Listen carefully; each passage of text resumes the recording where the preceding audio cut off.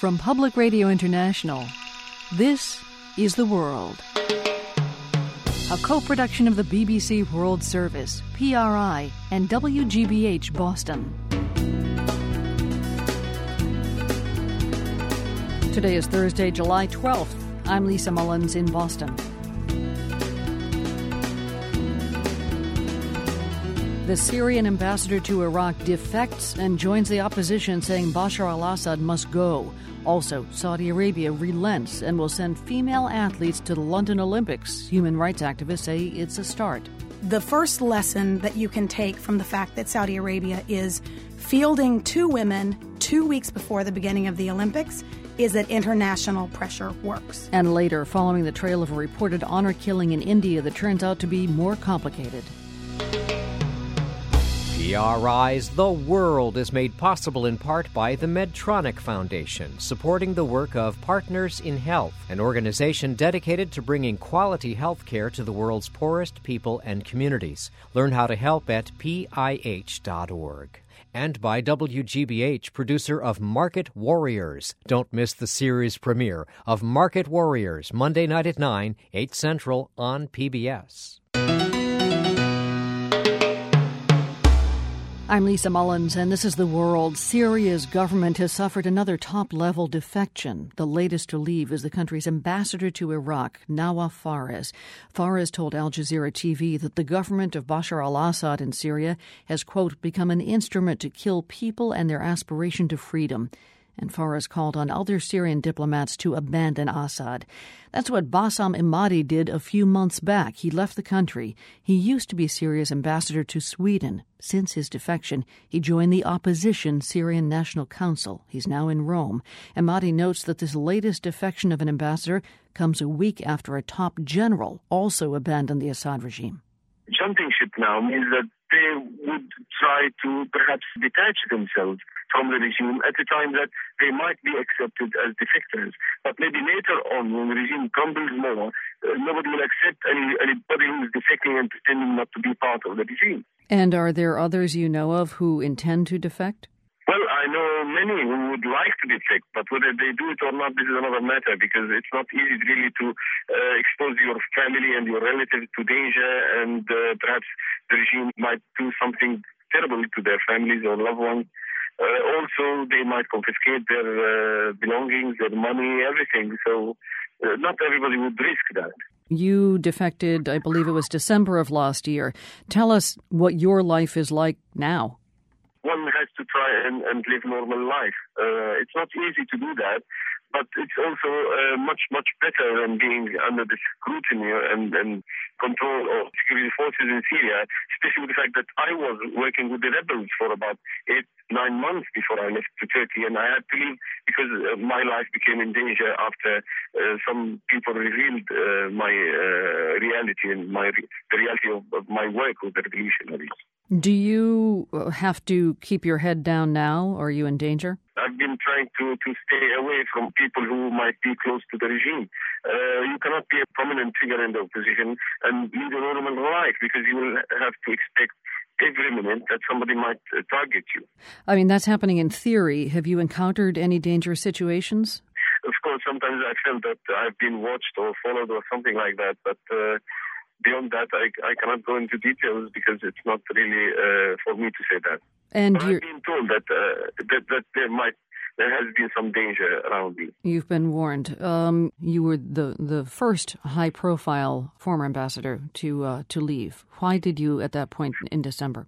Well, because at the beginning of the revolution, I was approached by many groups seeking advice, political advice, and then I thought that it would be a good idea to bring them all together.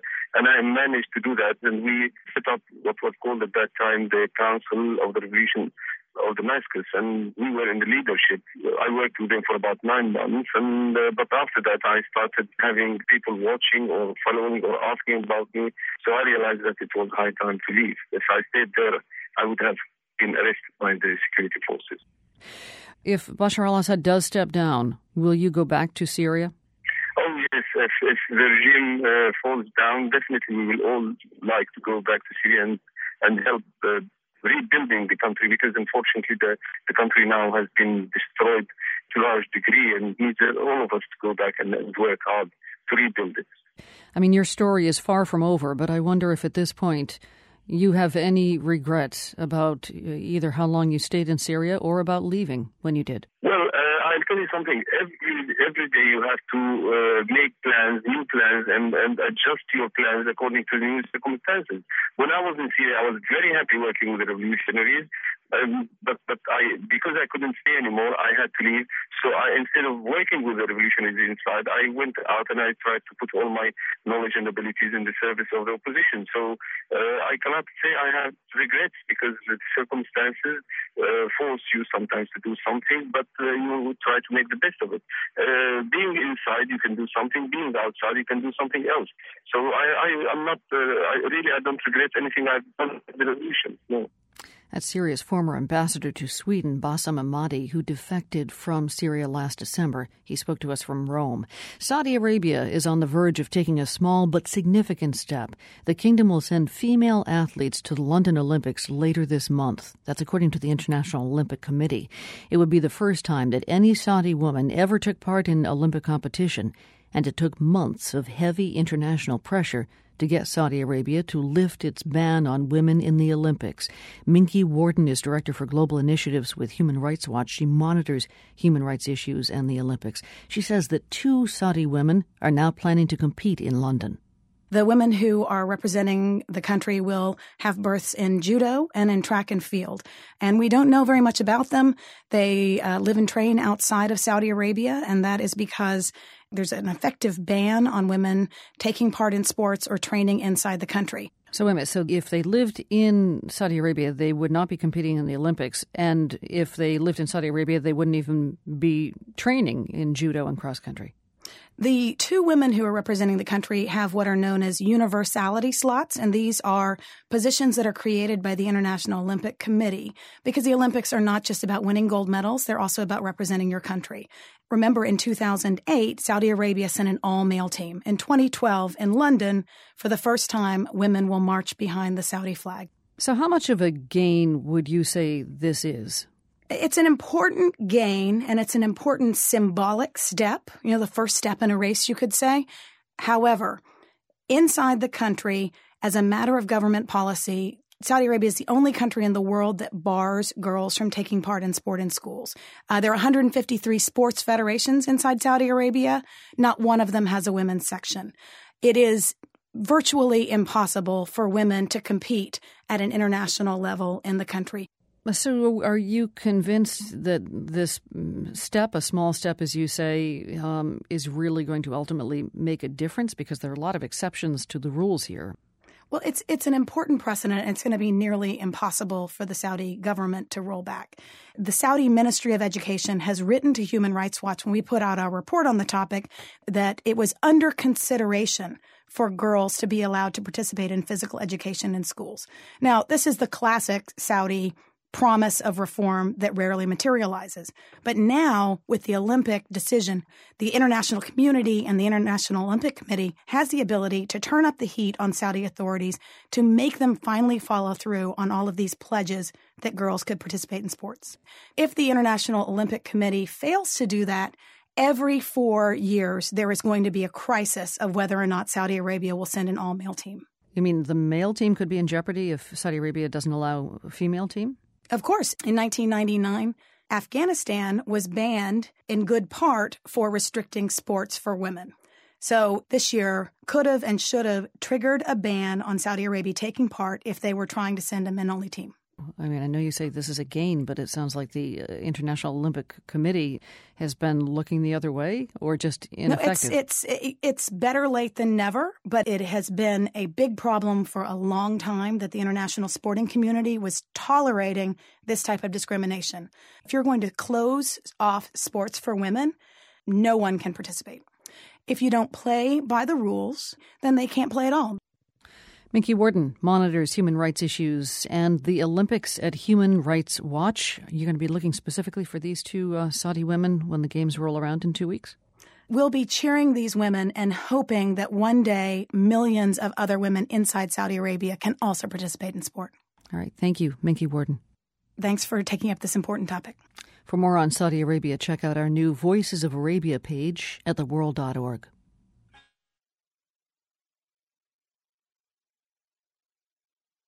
They're known as snakeheads. That's the term for human smugglers in China.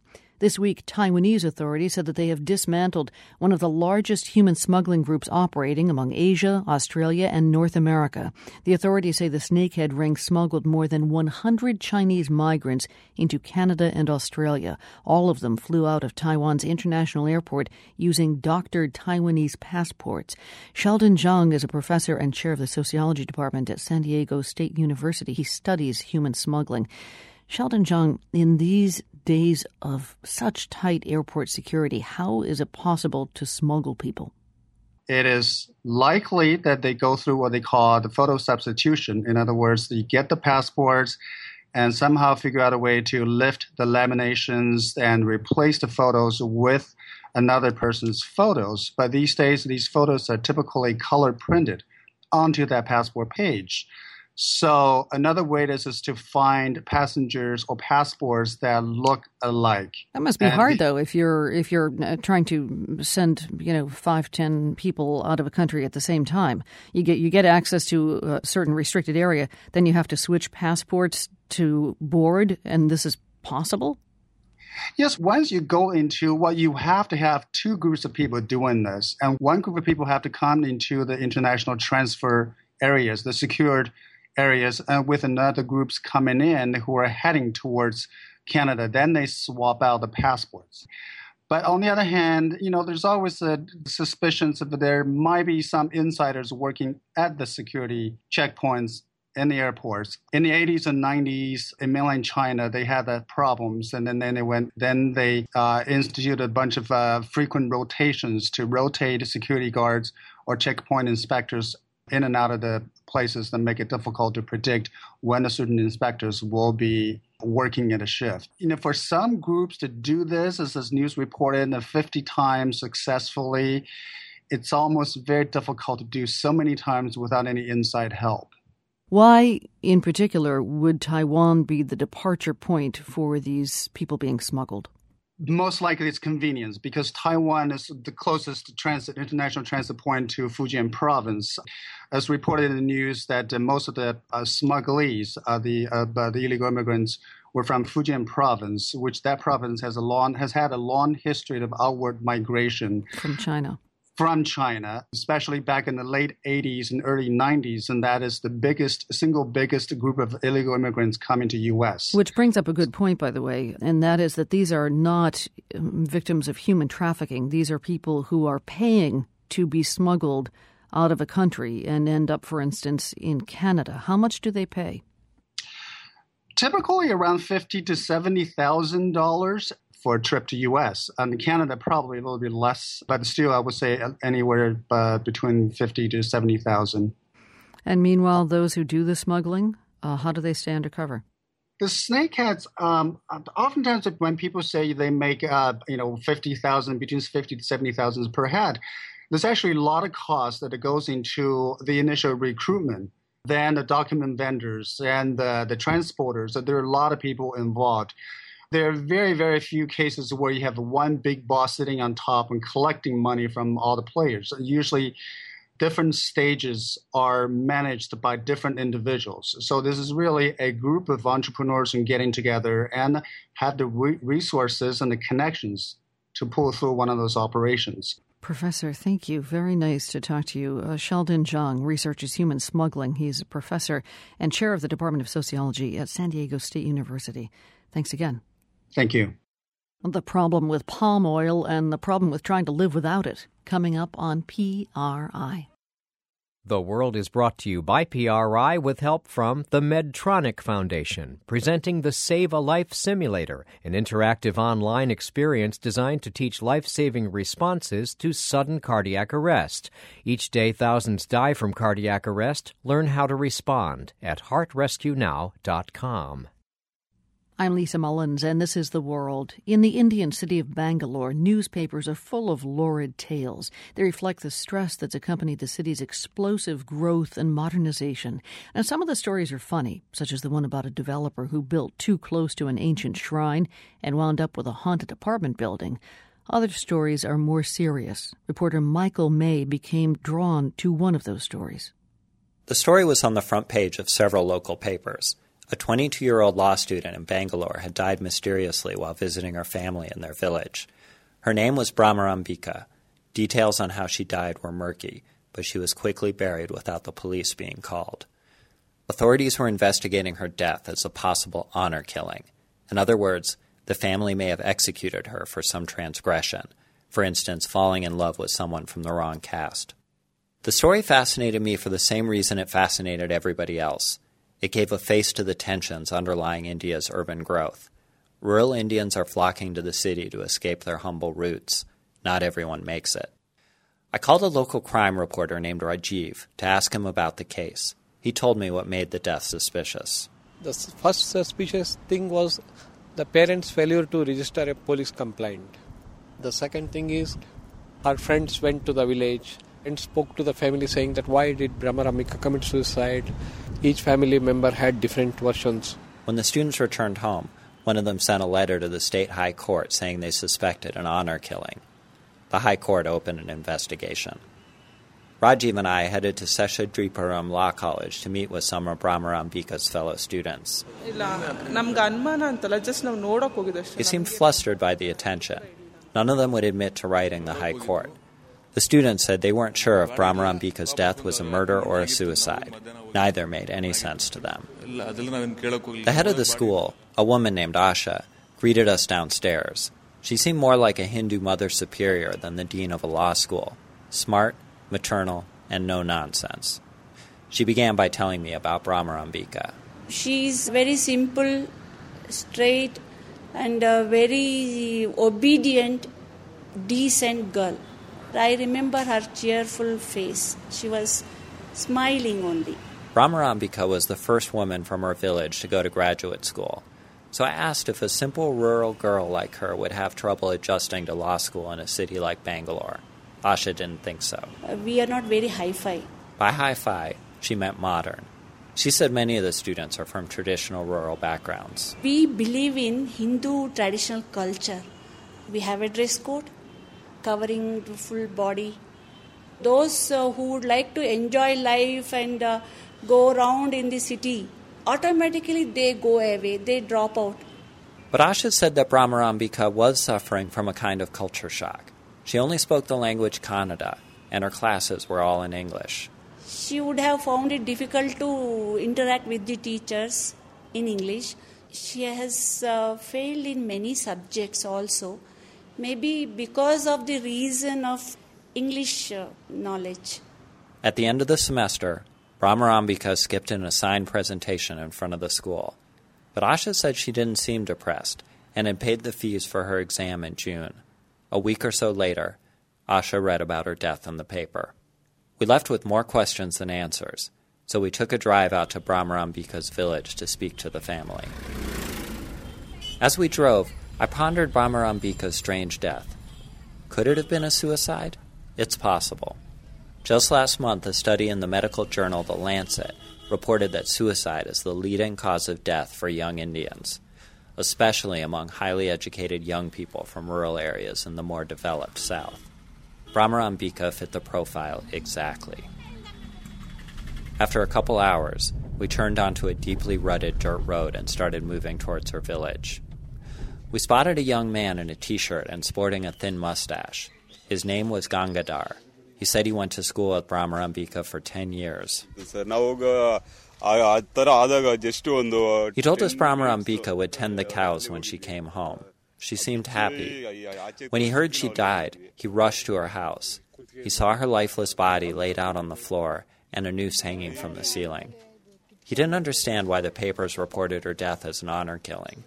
Sure, he said, parents in the village get upset when someone marries outside their caste, but they learn to accept it. The village itself was full of dirt paths, bicycles, cows, and small concrete block homes. When we arrived, A crowd of about 50 villagers gathered. We asked them about Brahmarambika's death. Everyone said it was a suicide. Eventually, we were waved into Brahmarambika's small home. Her mother, father, and sister sat quietly in the dark living room. A single candle burned on a shelf. Their faces were barely illuminated in the flickering light. In a steady, bitter tone, her father, Narasimhaya, began to tell us a story. He told us the day Brahmarambika died, he and his wife were on a pilgrimage to a Hindu temple 400 kilometers away. They got a call saying she had hung herself, and they rushed home. By the time they got back, she'd been dead for a day. According to Hindu custom, the funeral ritual should have begun immediately after death, so they rushed to bury her without bothering to call the police. Narasimhaya was a retired school teacher. He said he'd wanted both of his daughters to be educated, and that's why he'd sent Brahmarambika to Bangalore. And now, he said he's full of shame because she's killed herself for reasons he doesn't understand. As we walked to the door, Brahmarambika's mother, Parvatama, tore into the crime reporter Rajiv. She said, "Don't you media people have sisters or mothers? Leave us alone so we can grieve. Or go ahead and kill us first, so we don't have to answer any more questions." Rajiv bowed his head, mumbled condolences, and we walked into the night air. We got into the car and started heading back to Bangalore. In the absence of any other evidence, it seemed Brahmarambika had probably killed herself. Instead of a sensational story of a brutal honor killing, we'd found something more ordinary and sad. It looked like Brahmarambika was another young Indian woman who found life's pressures too much to bear. If she had a dark secret, she took it with her. Rajiv was brooding on the drive back. I could tell he felt bad for bothering the grieving family. Today I feel really guilty when he said that you media people have tarnished my daughter's image. See what to do. This is my job. I have to ask questions. And with that, he called the office and started dictating a story as he drove. He needed to get it done in time for the morning paper. We are tortured. We are tortured. For The World, I'm Michael May, Bangalore. Police, full stop.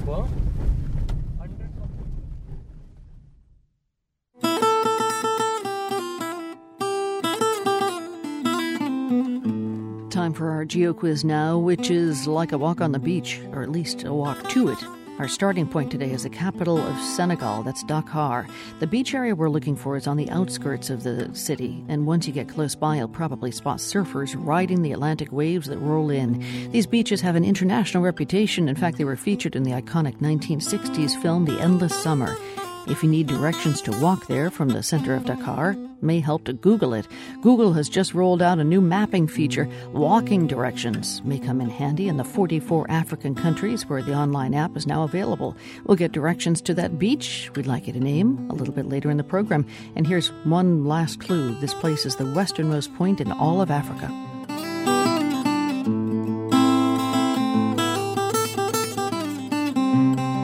This is The World on PRI.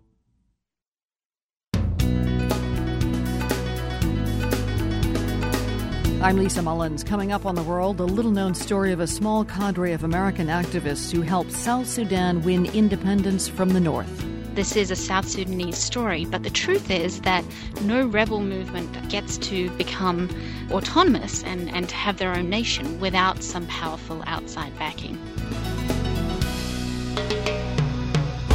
PRI's The World is made possible in part by the Medtronic Foundation, supporting the work of Partners in Health, an organization dedicated to bringing quality health care to the world's poorest people and communities. Learn how to help at pih.org. I'm Lisa Mullins, and this is The World, a co-production of the BBC World Service, PRI, and WGBH in Boston. South Sudan celebrated its first anniversary as an independent nation this week. It took decades of struggle. Among the actors who helped the South finally gain independence from Khartoum in the north was a small group of Americans.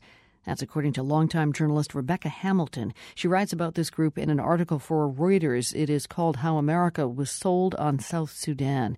Rebecca, this small cadre of American policy wonks is extremely interesting. I wonder if you can tell us who they are and how they got together to begin with. Sure. So they are this very unlikely grouping. You have an English lit professor, you have an Ethiopian refugee to America, you have one man who was in the US federal government for 32 years until he retired this year. So this unlikely grouping that were bonded by their interest in southern Sudan and who were all captivated by the late southern Sudanese rebel leader, John Garang. And interesting to look at the beginnings because one of them had actually gone to school, Iowa State University, with John Garang. Exactly. And his name is Brian De Silva, and he remembers his supervisor telling him before John Garang arrived, pay attention to this man. One day he will be the future leader of his country. So he became very captivated by the Southern cause. And this was back at the very beginning of the 80s. Two of the original members of the council, they called themselves, were working on Southern Sudan in 1981. So you're looking here at a 30-year time span between their initial involvement and Southern Sudanese independence last year. Right. So you say they call themselves the Council. They also gave each other kind of nicknames, grandiose nicknames, we should say. They did. They called the man Ted Danye, who was originally a refugee from Ethiopia, they called him the Emperor. And they assigned a man called Eric Reeves, who was this English literature professor, the title of Deputy Emperor. Another one was the spear carrier. Another one was the council member in waiting, because he always liked to challenge the emperor. But what comes across is that these men were working together very closely, putting in just innumerable hours over a period of decades in their struggle to support the Southern Sudanese cause. And the hours didn't just involve hours of lunch in the back of this Italian bistro. The hours also involved hours on Capitol Hill with a lot of cajoling, a lot of movement back and forth, and representing various interests. What was the impetus and what were the interests that these guys, and they're all guys, were representing? Yeah, and I should say the core group are all men, but they count as an informal member of their group Susan Rice, the current US ambassador to the UN, who would sometimes drop in on these sort of convening lunches that they had at this little Italian bistro down in Washington. But their initial mission was simply to put what was happening in southern Sudan on the radar of people in Washington. And the background is that there was a very long civil war in Sudan. Some 2 million southern Sudanese were killed. But for much of the time, it was very difficult for anyone to get access into the area. And so you weren't getting stories of what was actually happening for civilians on the ground.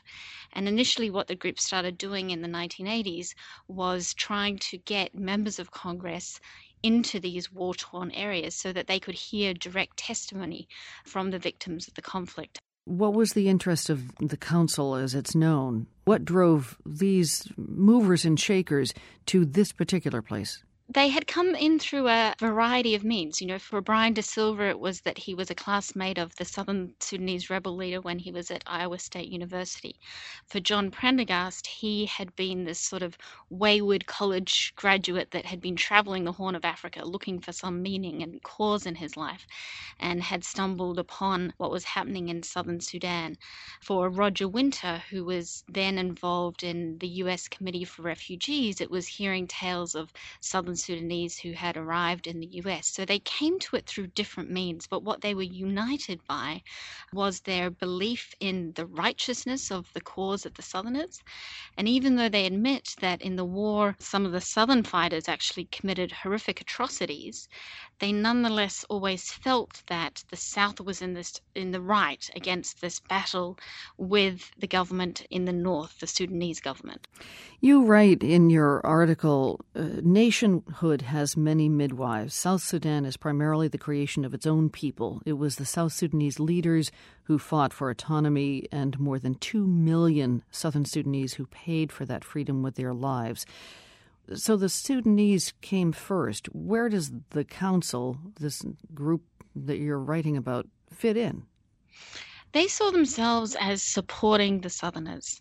And I'm glad you read out that paragraph because it was very important to me to be clear that this is a South Sudanese story. But the truth is that no rebel movement gets to become autonomous and to have their own nation without some powerful outside backing. You know, I wonder if you had the feeling as you were reporting this story and talking to this cadre, members of the so-called council, who, as we said, give each other names like the emperor, etc. It has a very imperial tone to it, and it may be these nicknames tongue-in-cheek, but is there an air of presumption among the members of this group? Is there a notion that they are kind of somehow exerting or influencing American foreign policy with regard to Sudan in an outsized way? The nicknames are very captivating, but it is important to emphasize that they were very much tongue-in-cheek. And what is very clear from speaking to them is the depth of the contact that they had with the Southern Sudanese rebel leaders. So I think it's sort of more accurate to think of them as almost the Southerners' proxies in Washington. But necessarily for good or bad, the influences that the members of this council brought to bear could represent United States interests, maybe not. Right, absolutely. I mean, I think that without the council, without their efforts, I don't think that U.S. foreign policy towards South Sudan would be what it is today. And as we say, depending on your viewpoint, that's a good or a bad thing. But I don't think there was anything natural about the U.S. government becoming an ally of this new country of South Sudan. Do they still meet in that Italian restaurant? A couple of them go to that restaurant for lunch, but they've split their different ways. We have the emperor who has now moved to Juba to become an advisor to the new South Sudanese president, Salva Kiir. So I think they feel that the effort to get Southern Sudanese independence has been fulfilled, but now there's a new challenge, which is to make sure that it becomes a democratic nation that represents its own people. Rebecca Hamilton, thank you. Thank you. Rebecca Hamilton is a Reuters correspondent. You can find a link to her story, How America Was Sold, on South Sudan at theworld.org. You might turn to Google for a search of Sudan on a map or to map out your vacation, or even to get help answering our geo quiz. Well, today, for example, we're looking for the westernmost point on the continent of Africa in Senegal, and we're going to walk there from the capital city of Dakar. Google is adding walking directions to its mapping feature in more than 44 African countries. Mariam Jam is an African blogger who writes about technology in Africa. She's also a big walker who thinks the new Google feature is fantastic. I think it's a very good idea that Google has launched this in 44 African countries. I think when you go to Africa, it's very difficult, to get directions. You always rely on cabs, and especially in my own country, you just talk to a cab and you tell them I'm going somewhere and they'll drop you there.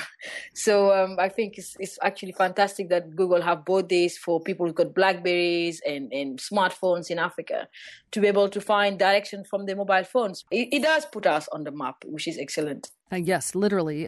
So is this technology user-friendly as far as you know from your own use? It is very, very user-friendly. As far as if you have got a smartphone, it does work very well. So all you need to do is just type the direction from A to B, and you'll get there. And it gives you turns. I mean, it says go a quarter of a mile, turn left onto such and such, and it's all according to foot traffic and the time it would take you to walk, correct? Yeah, it gives you the directions, just like on when you are in your car. It gives you the number one, the direction number 1, number 2, number 3. It gives you all the direction, take turn left and right, right into somewhere, left into somewhere, and it just give you those directions. Wonder how they got the data on this. They work with the cartographers. Google has got an amazing African online, Google Africa.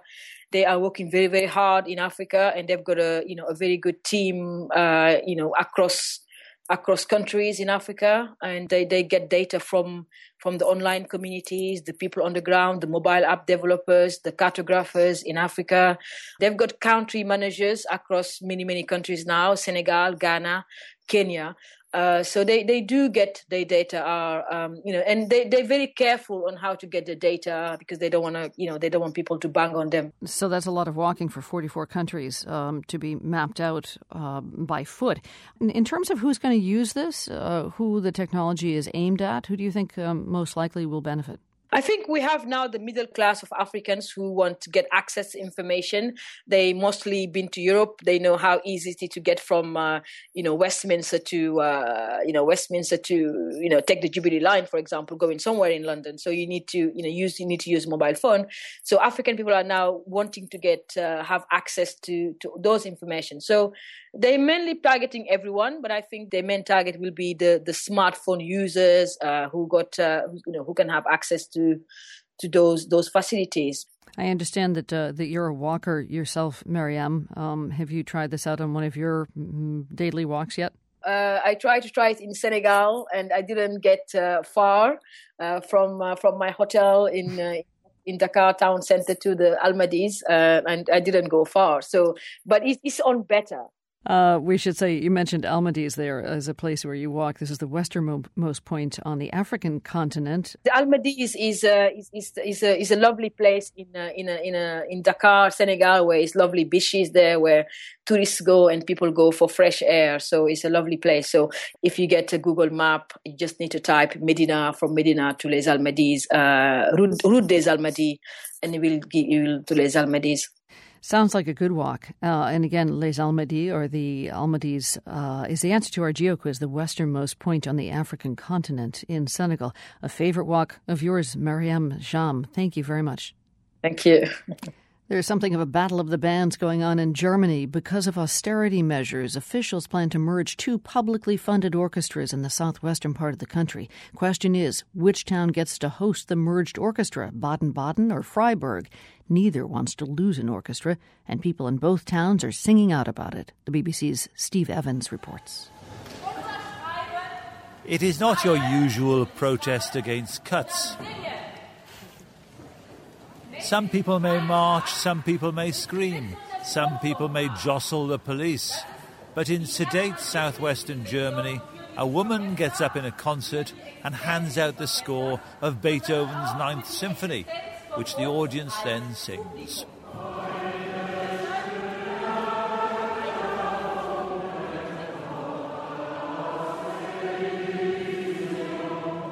The words have been altered to express concern that the local orchestra is under threat. To save money, Southwest Radio has decided that two orchestras will become one, with the one in Baden-Baden primed for the chop. Karina Niemeyer is one of the protest organisers. It was more spontaneous. We went to the concert and we gave texts to the audience. And after that, the whole audience was singing. It was a very emotional moment. Even very old people, they told us, yes.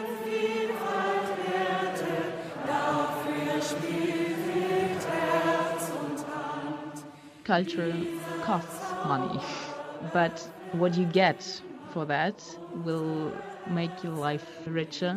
These orchestras can give you something. What the orchestra under threat gave us was one of the best-known recordings ever made.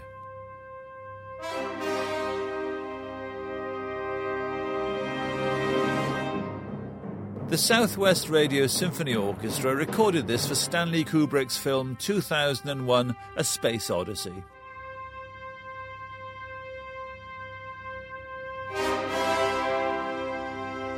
But good recordings then don't ease the financial pressure today, according to Norman Lebrecht, the cultural commentator.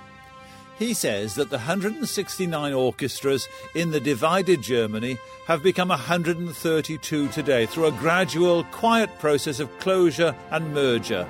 But now the fight back started. This is the first time that they're trying to abolish or merge an orchestra where there is resistance and where the resistance is justified. And so people are taking to the streets and they're doing flash mobs and they're doing sing-ins in the concert hall. And so we're seeing real resistance to an administrative decision to remove an orchestra that's really important to local people.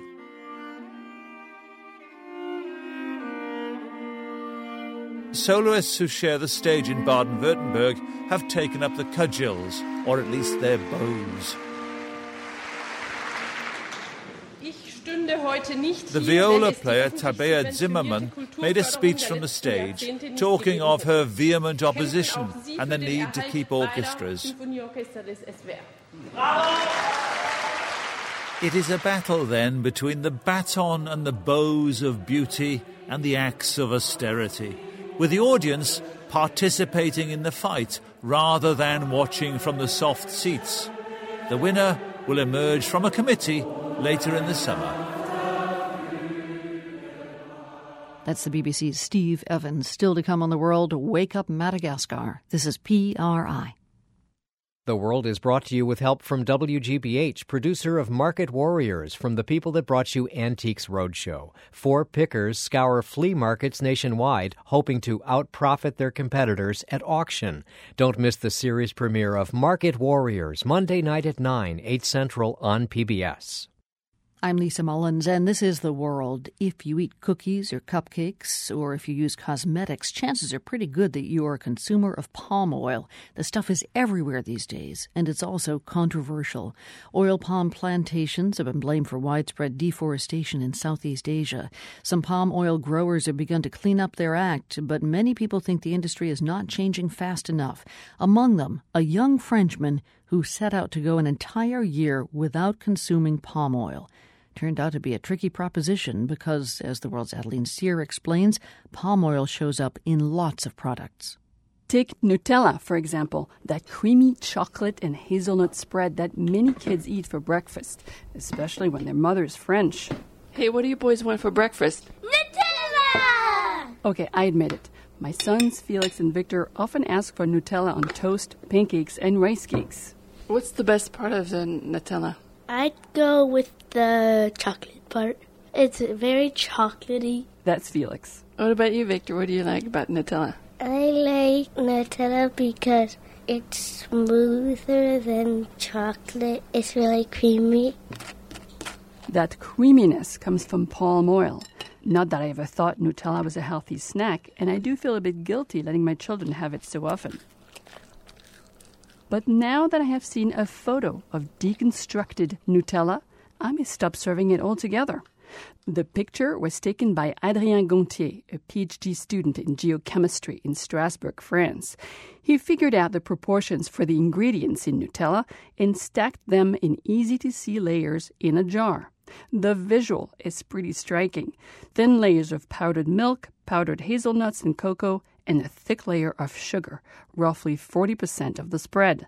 There's another thick layer of oil. Nutella's roughly 20% palm oil. Now, palm oil is high in saturated fat, but Gontier says he didn't give up palm oil for a year out of concern for his health. C'est vraiment pour des histoires d'environnement. La preuve en est que j'ai aussi supprimé l'huile de palme dans... It was really because of my concern for the environment, he says. In fact, I also stopped buying soaps, shampoos, toothpaste, and cleaning products that contain palm oil. Gontier says he's concerned about deforestation in Southeast Asia, where most of the world's palm oil is produced, and its impact on biodiversity and water resources there. So Gontier went palm oil free last July. And it proved a bit trickier than he anticipated because many major brands use it. Pringles, Kellogg's, Ferrero. So as it says, there's Pringles, Kellogg's, and Ferrero, which makes Nutella, Oreo cookies, Nestle, and Häagen-Dazs. Gontier notes that palm oil isn't in every product marketed by these brands. But he says many French chocolates, packaged breads, cookies, store-bought pie doughs, sauces, and baby formulas contain it. Gontier even found it in some packaged raisins. He studied labels carefully, but he says it wasn't always possible to tell whether palm oil was an ingredient. So Gontier's first step was to give up processed foods and cook fresh ingredients at home. And when it came to eating in restaurants, J'ai choisi mes repas, c'est-à-dire que I selected my meals carefully, he says. So, for example, I would order a salad rather than dishes with sauce or quiches and other pies. In spite of all his efforts, Gontier says halfway through the year, he realized his car was also a palm oil consumer. Diesel fuel, which is used widely in European cars, can contain up to 10% biofuel, and 1% generally comes from palm oil. Gontier has now completed his palm oil-free year, but he still avoids it as much as he can. He says he plans to write a book about his year, but only after he finishes his doctoral thesis. For now, Gunti has put together a little guidebook in French on how to steer clear of palm oil products. But he also came up with a recipe for homemade Nutella. J'ai utilisé de la noisette, du cacao. I used hazelnuts, cocoa, he says, and agave syrup as a substitute for palm oil. Gontier says the consistency is just right. Not too soupy, not too solid, just creamy. Maybe something to try at home with the kids. For the world, this is Adeline Cyr. Yes, do indeed try this at home. We've got a recipe for homemade chocolate hazelnut spread at theworld.org. Now, palm oil is hardly the only cause of deforestation. In Madagascar, for instance, the island nation off the east coast of Africa produces no palm oil to speak of, but it has one of the worst deforestation problems in the world. Well, starting tomorrow, some visitors from Madagascar will be telling Americans more about this in song. The world's Marco Werman explains. 2 years ago, New York-based Malagasy singer Razia Saeed put out her debut CD. It contains songs like this one, Slash and Burn. It chilled my bones when I heard you say that the hills are burned away. Razia told me then that this song was inspired by a recent trip she had taken back home. We took a bus, so we went around the south of Madagascar, and it's during the whole trip that I saw so much burning. So much smoke, and we stopped on the road, and that's really when it hit me. I said, my God, this country is burning down, basically. Razia has maintained her focus on the environmental troubles facing Madagascar, and tomorrow she presents the latest fruits of her musical activism, a tour called Wake Up Madagascar. It's perhaps a bit misnamed. Many Malagasy people know what's going on there. It's the rest of the world that may be less informed. So to help her spread the word about the island's deforestation, Razia called up some of her Malagasy musician friends. The family name is Jojobi. I am a singer from Madagascar. Jojobi is one of the most popular musicians on the island. He performs a style of dance music called salegi.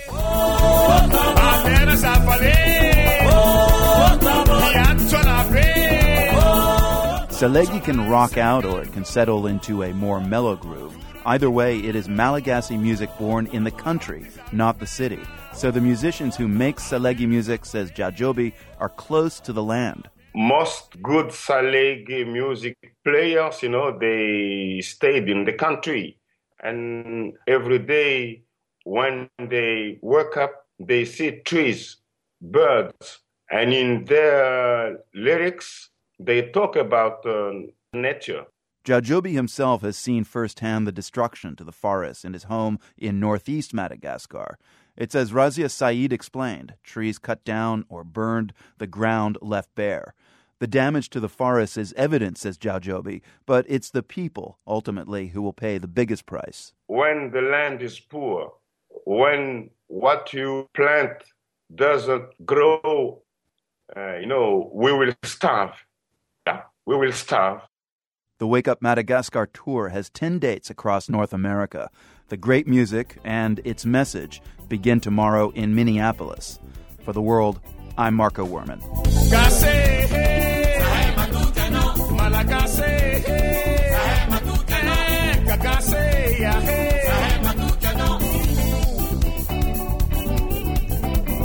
At theworld.org, you can find concert dates for the Wake Up Madagascar tour and much more. From the Nana Harris studios at WGBH in Boston, I'm Lisa Mullins. Thanks for tuning in.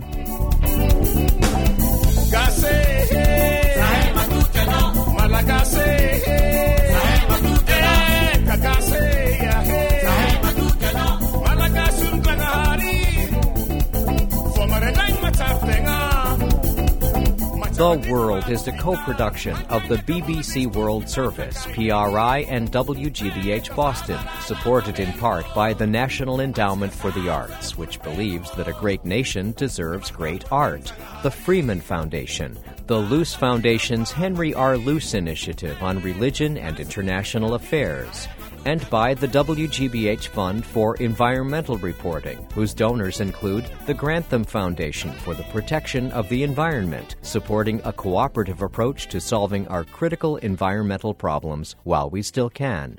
PRI, Public Radio International.